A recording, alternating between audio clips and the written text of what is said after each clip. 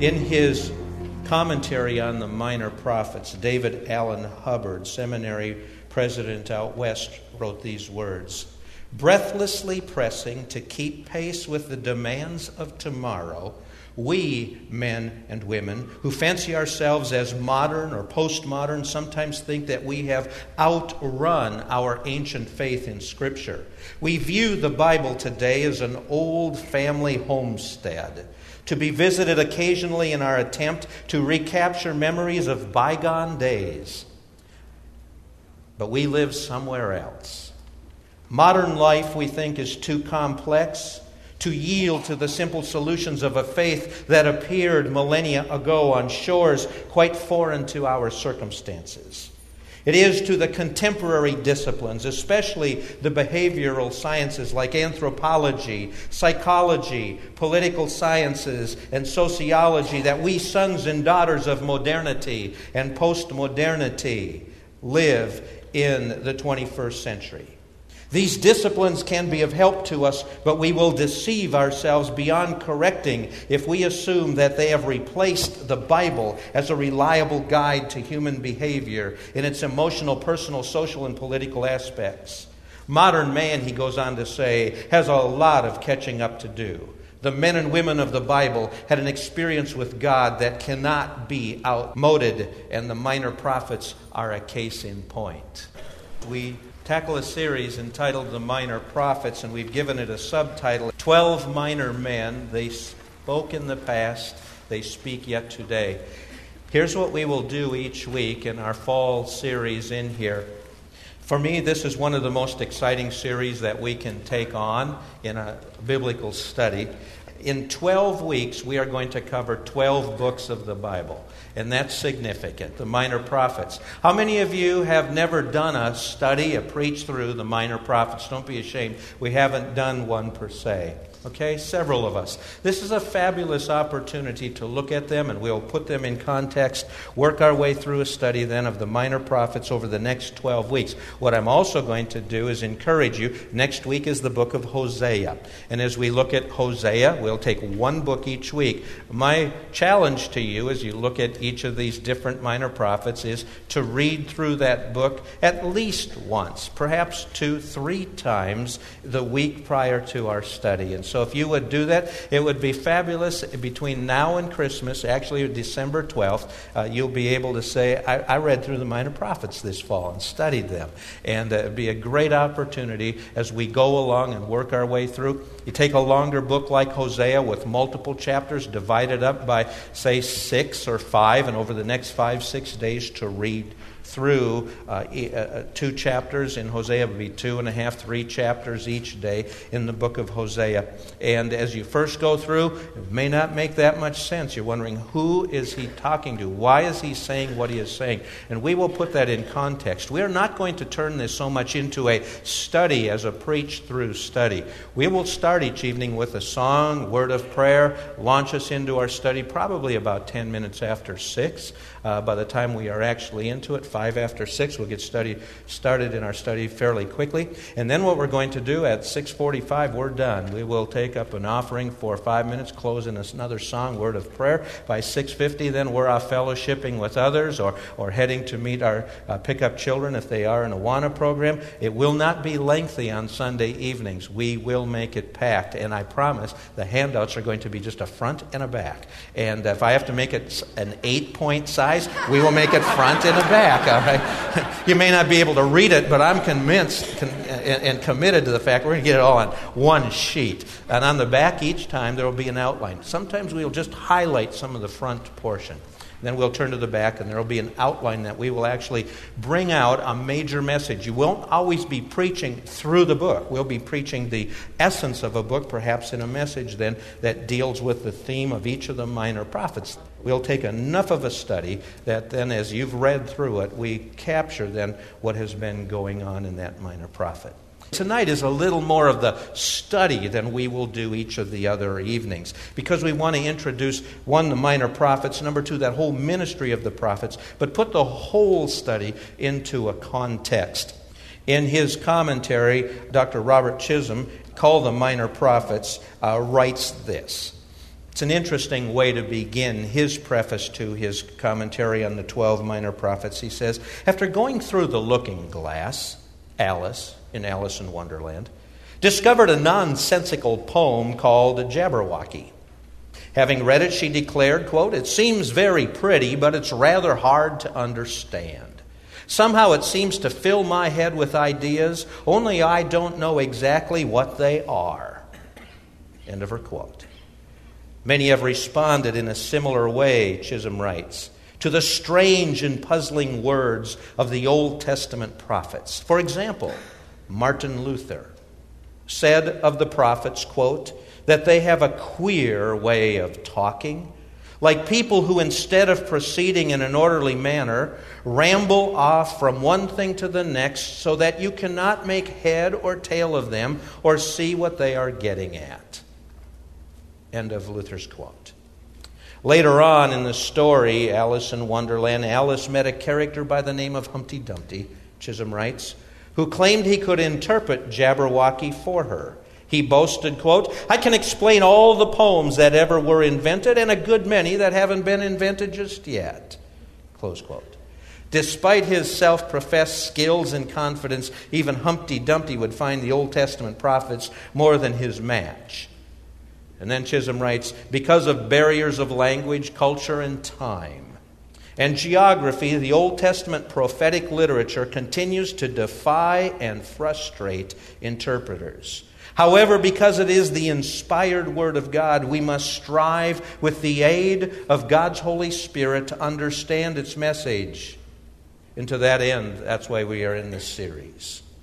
And when we are done, our goal is to have a greater appreciation for and insight into the major portion of this body of literature in the Old Testament that we call the 12 books of the minor prophets. I'm going to ask you to take your Bibles and turn with me for a moment to the New Testament, Luke chapter 24.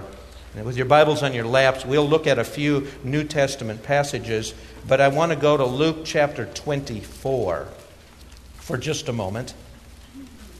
Someone gets saved as a new believer. We are discipling an individual.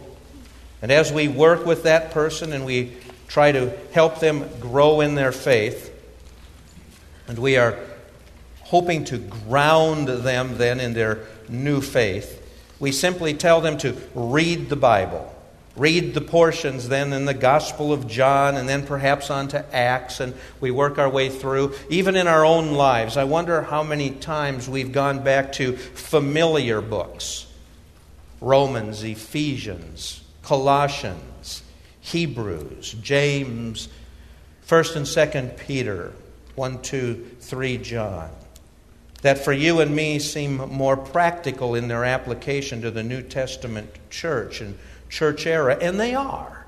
They were written for this dispensation as well, but all Scripture is given by inspiration of God and is profitable for doctrine, reproof, correction, instruction, and righteousness, that the man, woman of God may be thoroughly furnished unto all good works.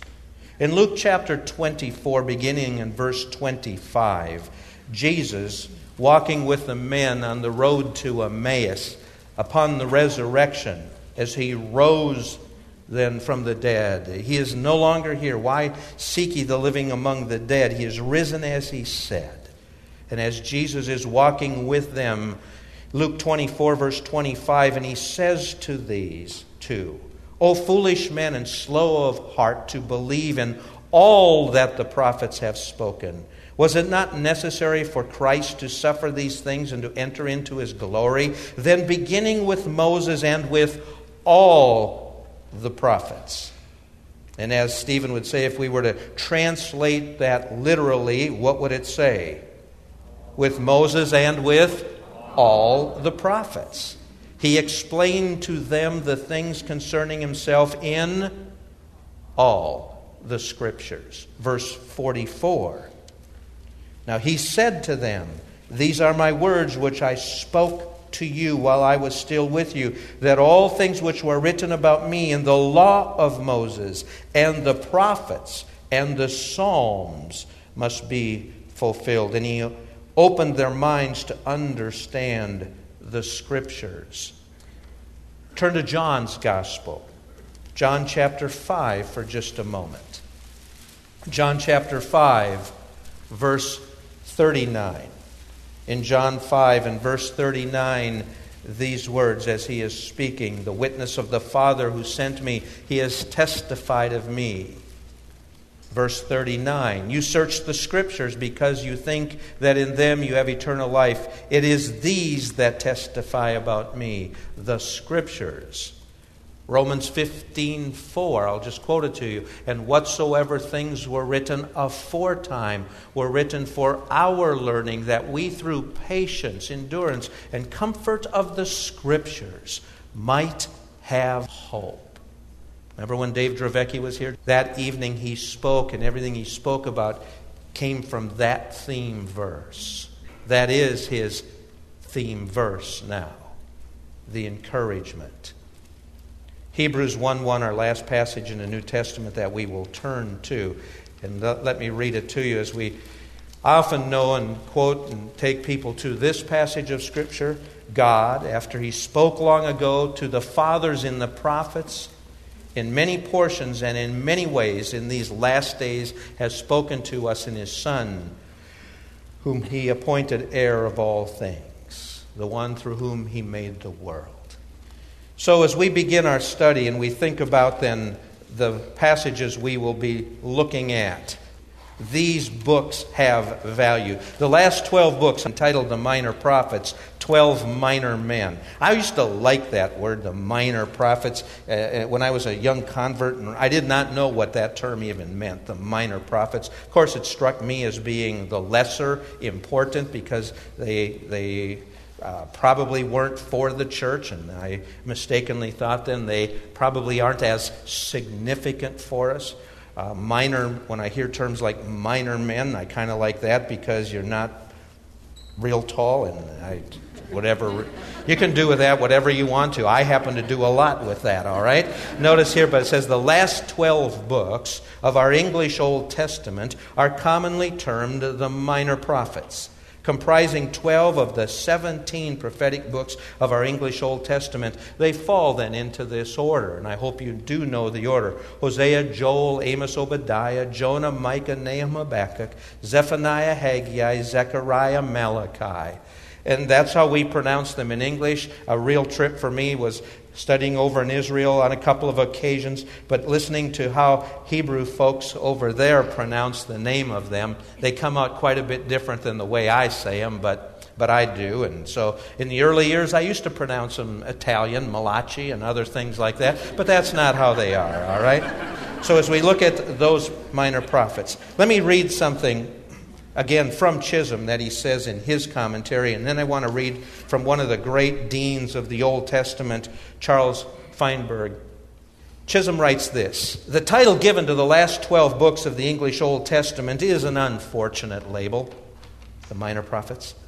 Though much shorter than Isaiah, Jeremiah, and Ezekiel, these 12 prophetic books proclaim significant messages, the theological import of which is by no means minor." Feinberg would write these words: "One of the literary ineptitudes, inappropriate or not fitting, one of the literary inappropriatenesses or ineptitudes of the centuries is the popular name given to the last 12 books of the Old Testament, namely the minor prophets." He goes on to say the impression often gained is that these books are of minor importance. A better designation for them is that which the rabbis employed, and that is the rabbis used to call them simply the what? The 12. And they were called the 12. The Hebrew canon divided the prophets into two classes. They used to talk about the Old Testament as the law, the prophets, and the writings. And then when they would take the law, the first 5 books, and then they would talk about the prophets. And they would talk about what they call the former, or the first, and then the latter prophets. And the former prophets, the earliest ones, Joshua, Judges, Samuel, Kings, fit into that category. And then there would be the latter prophets. And they would be who came later in Israel's history. They would be Isaiah, Jeremiah, Ezekiel, and the 12. And so they comprise in the latter prophets. The 12 then, Feinberg says, were known from ancient times as the smaller prophets because of their relative size compared to Isaiah, Jeremiah, and Ezekiel. They formed one book in the Hebrew mind to ensure against loss of any of the books. So you had the totality then of the 12. And they'll cover from the 9th all the way down to the 5th century BC. Let's look at this real quickly, and let me just point out a couple of matters. And that is this.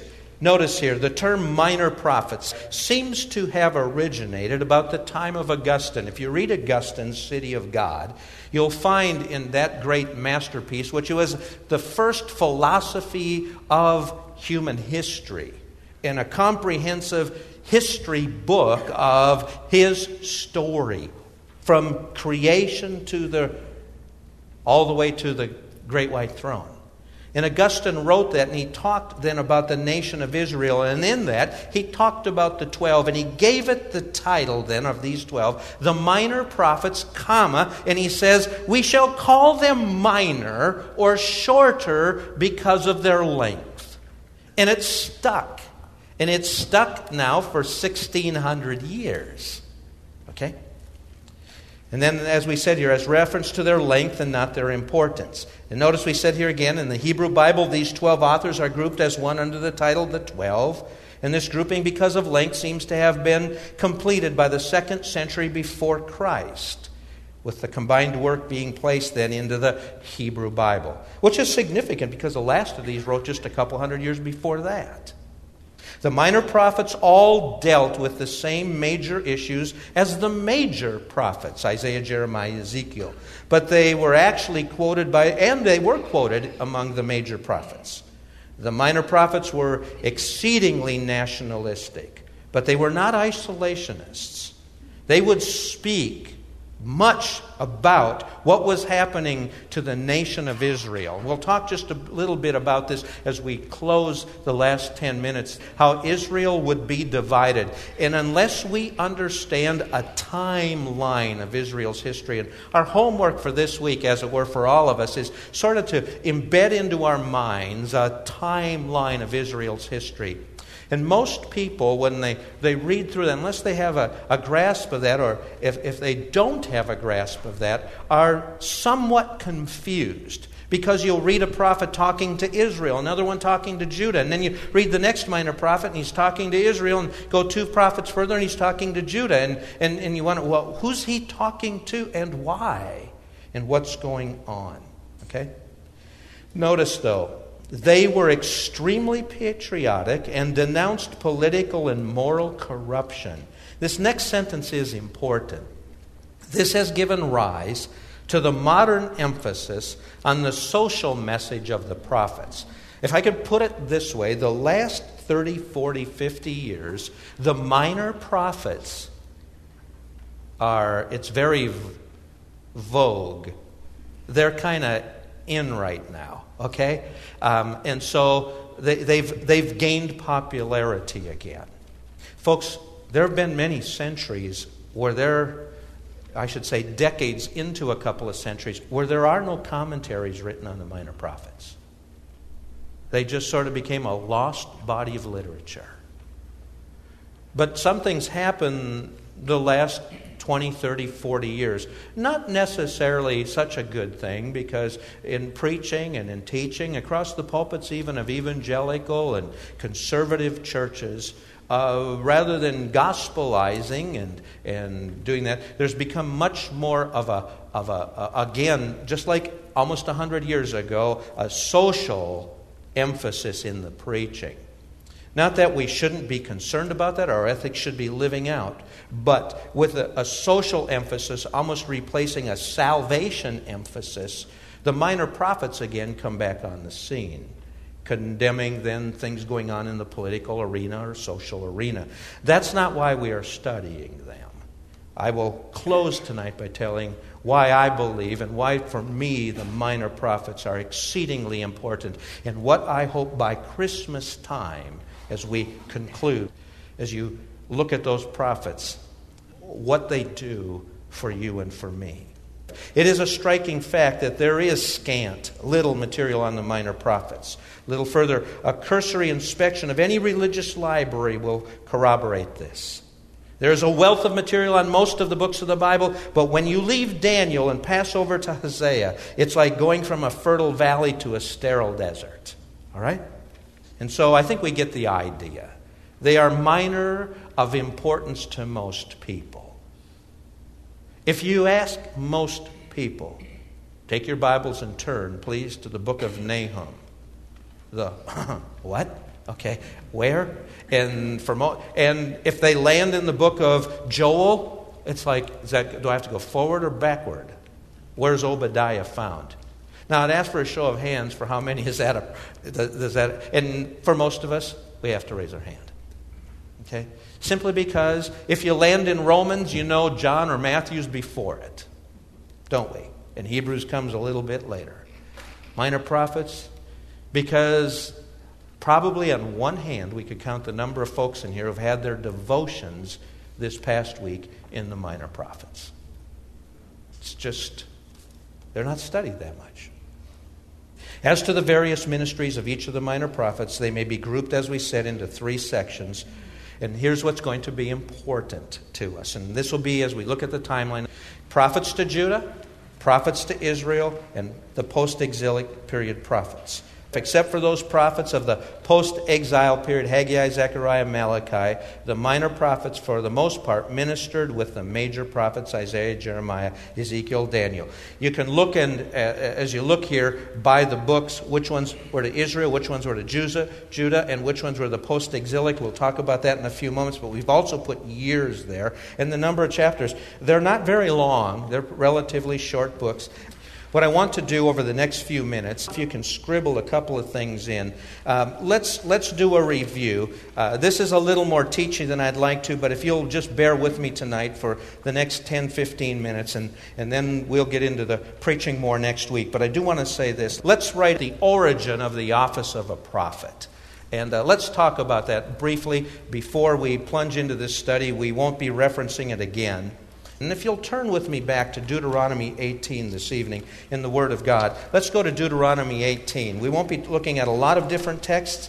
We'll begin the minor prophets next week with Hosea. Tonight, though, I want to turn to a couple of other portions. Deuteronomy 18 is really important, and we'll jump all the way to verse 15. We could start in verse 9, but I would like to go to verse 15 for just a moment. Deuteronomy 18:15. And there is a pericope, a paragraph, a thought unit in Deuteronomy 18 that begins in verse 15, and the thought unit by a bracket actually goes down to verse 22. That's one capsule. And you really need to, if you want to do one of those square brackets, and then you can write the office or proof of a prophet. This was very important, and the reason is, who wrote the book of Deuteronomy? Who wrote it? Moses. Except the last portion of it, of course, where it talks about his death, all right? But as you look in Deuteronomy, Moses is recognized as the first prophet because he is the first to speak and record the Word of God under the inspiration of the Holy Spirit. So in Deuteronomy 18, he's going to predict the coming of prophets to Israel. And he will set forth their basic qualifications. In the New Testament, we have qualifications for apostles. We have qualifications for elders, bishops. We have qualifications for deacons. In the Old Testament here, we have the qualifications for the office of a prophet. Okay? Now notice, he writes, "The Lord your God will raise up for you a prophet like me from among you, from your countrymen, and you shall listen to him. This is according to all that you asked of the Lord your God in Horeb." Go on down to verse 18. "I will raise up a prophet from among their countrymen like you, and I will put my words in his mouth, and he shall speak to them all that I command him. And it shall come about that whoever will not listen to my words, which he shall speak in my name, I myself will require of him. But the prophet who speaks a word presumptuously in my name, which I have not commanded him to speak, or which he speaks in the name of other gods, that prophet shall die. You may say in your heart, how will we know the word which the Lord has not spoken? Fulfilled prophecy. When a prophet speaks in the name of the Lord, if the thing does not come about or come true, that is the thing which the Lord has not spoken. The prophet has spoken it presumptuously. You shall not be afraid of him. See if it comes to pass. Now notice, the Hebrews referred to the books then of Joshua, Judges, Samuel, and Kings as the former prophets. Samuel established the school of the prophets, giving them a distinct office. But prophets came into greater prominence as the offices of priests and kings would degenerate in time. Moses, the first of the prophets to speak and to write, and under the direction and inspiration of the Holy Spirit. In Israel, there were two kinds of mediator. What's a mediator? What is a mediator? We know what that is. A what? A simple go-between. I heard it, a go-between. And a go-between, in other words, someone would go between us and God. Today we have what we call the what? And this is something that in the believers' church, the last several hundred years, we have emphasized, exceedingly emphasized. It's called the what? The priesthood. Say it with me. Priesthood of the believer. And we stand before God, the New Testament says, as a kingdom of priests. And we come to the Lord through our great high priest, Jesus Christ. In the Old Testament, people approached God through a priest. And God spoke to the people through a prophet. All right? And so he would be, as the priest represented the people for God in their worship, the prophet, and the word was Nabi. It's spelled N-A-B-B-I, but in the Hebrew language you pronounce it Navi, with V's, Victor sound. N-A-V-V-I, a Navi. And the word simply means a Navi, one who speaks in the place of. Time will escape, so I won't go there, but if you want to jot it down, it would be Exodus chapter 4, verses 10 through 16. In Exodus chapter 4, and you needn't turn there, but let me read to you Exodus chapter 4 for just a moment. Then Moses said to the Lord, please, Lord, I have never been eloquent, neither recently nor in time past, for I am slow of speech. And the Lord said, who has made man's mouth? Now then go, and I, even I, will be with your mouth and teach you. And he then talks, and I will have one speak for you, a Navi. Chapter 7, Exodus 7, verse 1. Then the Lord said to Moses, see, I will make you as God to Pharaoh, and your brother Aaron shall be your Navi, your prophet, your spokesperson, one who speaks in the place of another. These men would speak in the place of God. Now, with that in mind, there were three basic aspects. I just want to underline that little phrase. To the mediatorial role of the prophets. They were preachers, predictors, and I'll use the word watchmen, but if you want to put another word there, watchmen, you could use the word preservers or pastors in that sense. The prophets functioned, and this is going to be very, very important, because usually when you and I hear the word a prophet, we think of someone who does what? What does a prophet do? Tells the future. The Old Testament prophets functioned in three ways. One of the ways was a predictor. But first, the prophets were primarily what? Preachers. Forcefully expounding truth that had been neglected, misunderstood. You take men like Elijah, Elisha, and others. They were prophets. Gad, Nathan, others. And what they would do would be calling David, calling kings, calling them back to God's revealed truth. And so in a sense then, what they were was a preacher. And I've given you several verses there. Not everything the prophets spoke was new truth. They expounded then truth that had been neglected or misunderstood, hidden or unknown. Malachi 4:4, Daniel 9. I'll give you a couple of other verses to jot in there. Jeremiah 1:7, Jeremiah 11:1 through 5, Jeremiah 15:9. If you'll look those up throughout this week, please. Okay? But the prophets also did what we call predicting. And that's why they were called seers. As if they could see off into the future. Seers.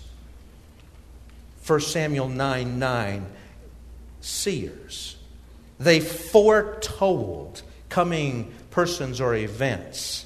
And based on the needs of the time, they would even foretell judgment or blessing. As horrific as Habakkuk, predicting who's coming. The Babylonians will sweep through this nation. And it's like, can't be.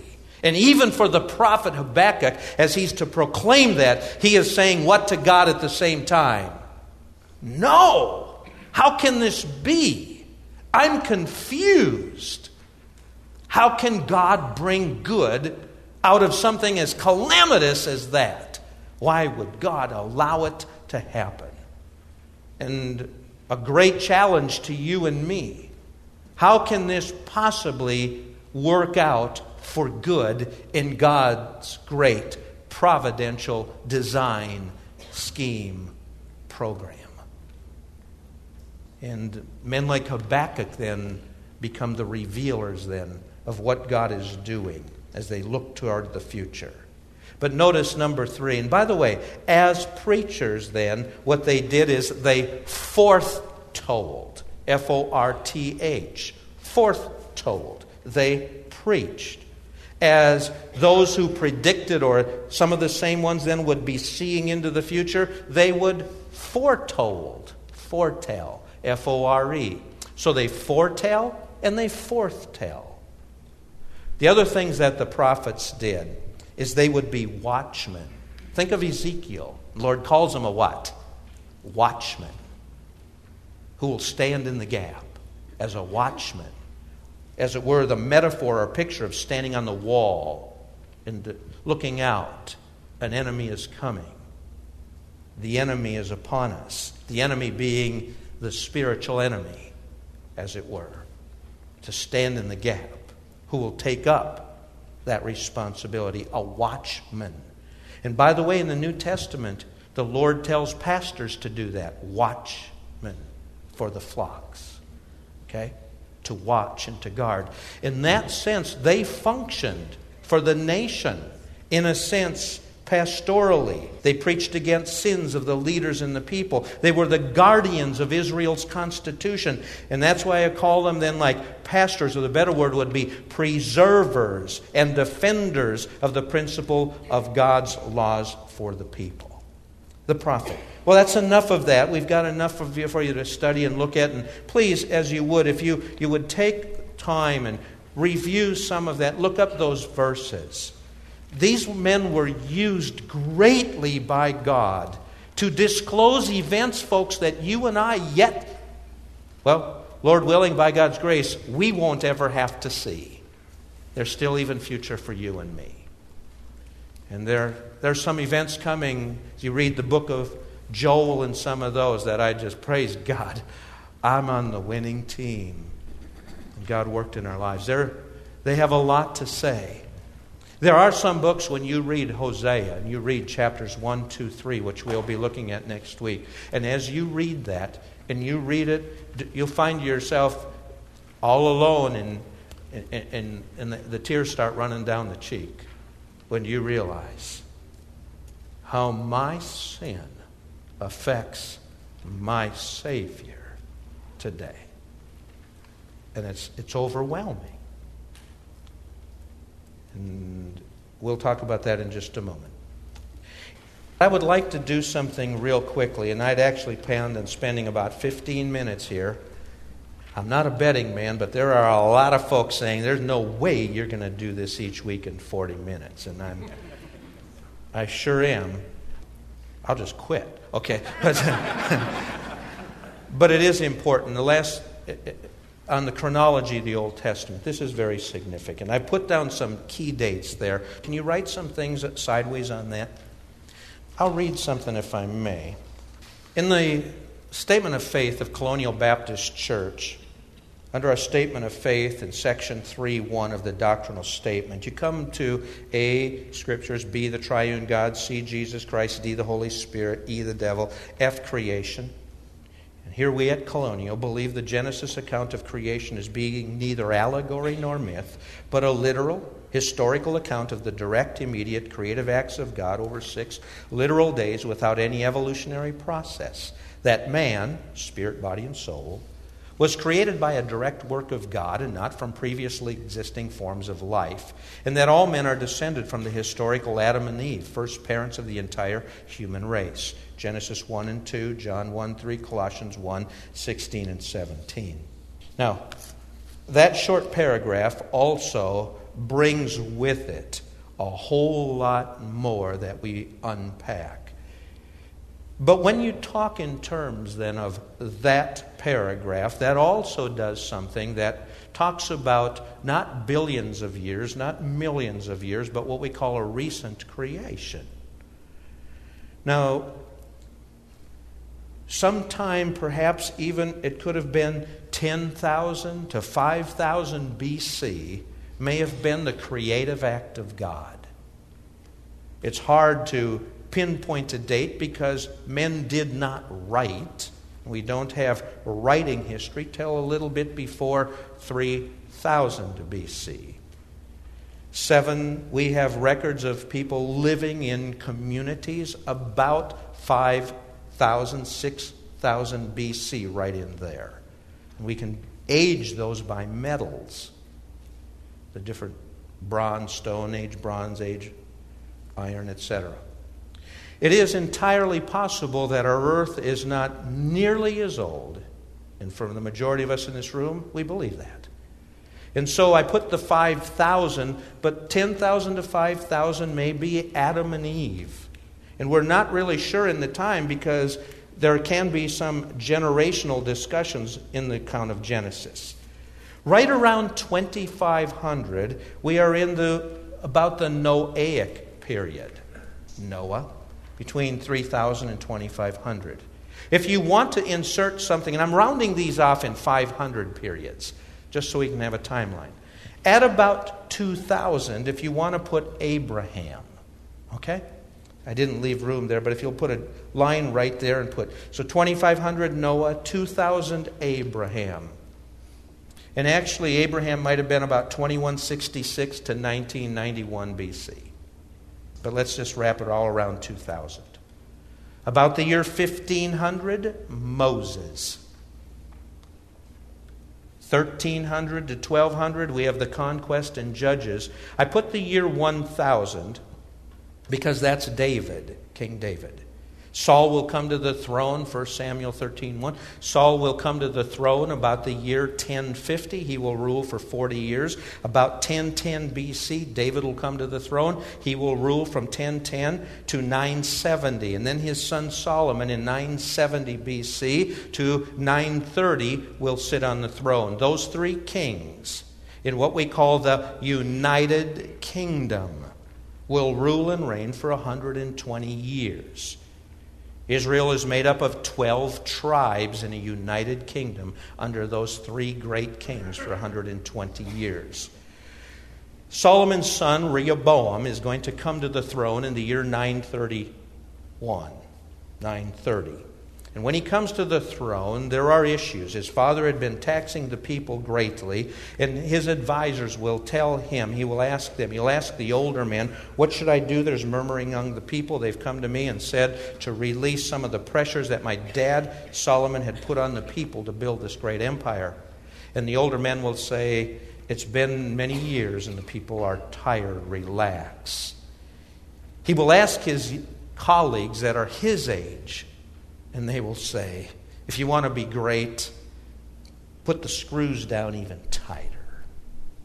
And the older men say, that's not wise. And Rehoboam will say, There's more wisdom in my little finger than my forefathers had in their thighs. And in his boast, Jeroboam, generals, and others are going to rend the kingdom from him. It'll split. And the kingdom of Israel of 12 tribes is going to split.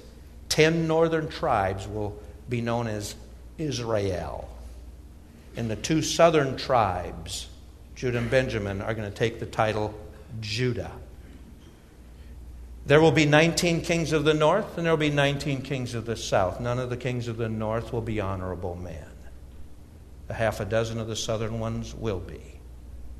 The northern kingdom is going to go from 931, and there will be prophets preaching to them about their sin, preaching to Israel. Men like Jonah and others calling them back to God. They won't listen. And in the year 722, the kingdom of Assyria will invade and carry the people out and take them captive. They will deport the people, and they will bring foreigners into the land, and they will intermarry. Down through the ages, they'll become known as Samaritans and others, okay? 722, the northern kingdom's destroyed. The prophets continue to preach to the southern kingdom of Judah. Now keep in mind, Judah and the kingdom of Judah and Benjamin, Judah, their worship center is Jerusalem. And they will exist a little longer. But they too will be... And by the way, you know names of kings like the northern kingdom, remember? Omri will have son Ahab. Ahab has this wonderful wife, quite a beauty. What's her name? Jezebel, all right. So we know stories like that. That ends in 722. But God will raise up the Babylonians, and they will march through. Around 605, 597, and finally in 586, they come through and they sack Jerusalem. And they carry the people off into captivity, known as the 70-year captivity. And we could talk more about that, but time's gone. They will carry them captive, and finally then they return in 538 under Ezra. By 520, there's the preaching by the minor prophets to rebuild the temple area again. And then there will return under Ezra in 430 another group, and they will be rebuilding then the actual temple, and they'll start doing that. And we'll have the preaching then of Malachi, and that's the closing then of the Old Testament. Sort of a timeline. But it becomes very important now because you will have these prophets who will preach to Israel, the northern 10, Judah, the southern 2 tribes, and then the post-exilic after they come back. The thing that's important in the prophets, and with this we close tonight, why study the minor prophets? Well, we can talk about their prophecies of coming doom. You'll see expressions like day of the Lord over and over and whatnot. The important thing in all of them is you could do a study and a commentary like Stephen Charnock's masterful 2-piece volume on the existence and attributes of God, but when you read the minor prophets, what you get is these constant descriptions by God Himself about His character, truth, justice, love, chesed, loving kindness, faithfulness. When you study the minor prophets, that body of literature isn't primarily to look into the future as much as to hear that our God loves us and is faithful. So it's an encapsulation of the heart and love for God, for His people. He will do anything to bring His people back to Him. And He will do anything to protect them. And that's what we're going to get out of the minor prophets. And you know what? It's kind of like reading love notes from our God. And that's a good thing before Christmas, isn't it? That's what we'll do over the next 12 weeks. Assignment for us? Next week, between now and then, read the book of Hosea. Once, if you can read it twice, That'd be a wonderful thing. If you would bow with me and let me lead us in a word of prayer and have the privilege of taking us to the throne, we're going to ask the Lord's blessing on our evening then as we get ready to dismiss. And I went 3 minutes over. We'll do better in the weeks to come, all right? Our Father, as we bow before you this evening, we thank you for your faithfulness to us. And as we look at these different men and how you raised them up to tell Israel in the midst of some of the most chaotic times in their history, under some of the most vile leaders, and when the people had turned their backs on God, you never turned your back. You came after them and said again, the Lord is looking for people of a contrite heart, because you are merciful, long-suffering, and gracious. Thank you that you reveal to us concepts, attributes in terms that we can understand. Too often we think of God as big, powerful, distant, too transcendent for us to even know, to care about what's going on in our daily life.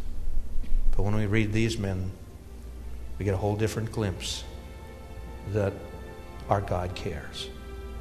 He knows, He sees, and He loves us. So teach us much through these books, we pray. So we pray in Jesus' name.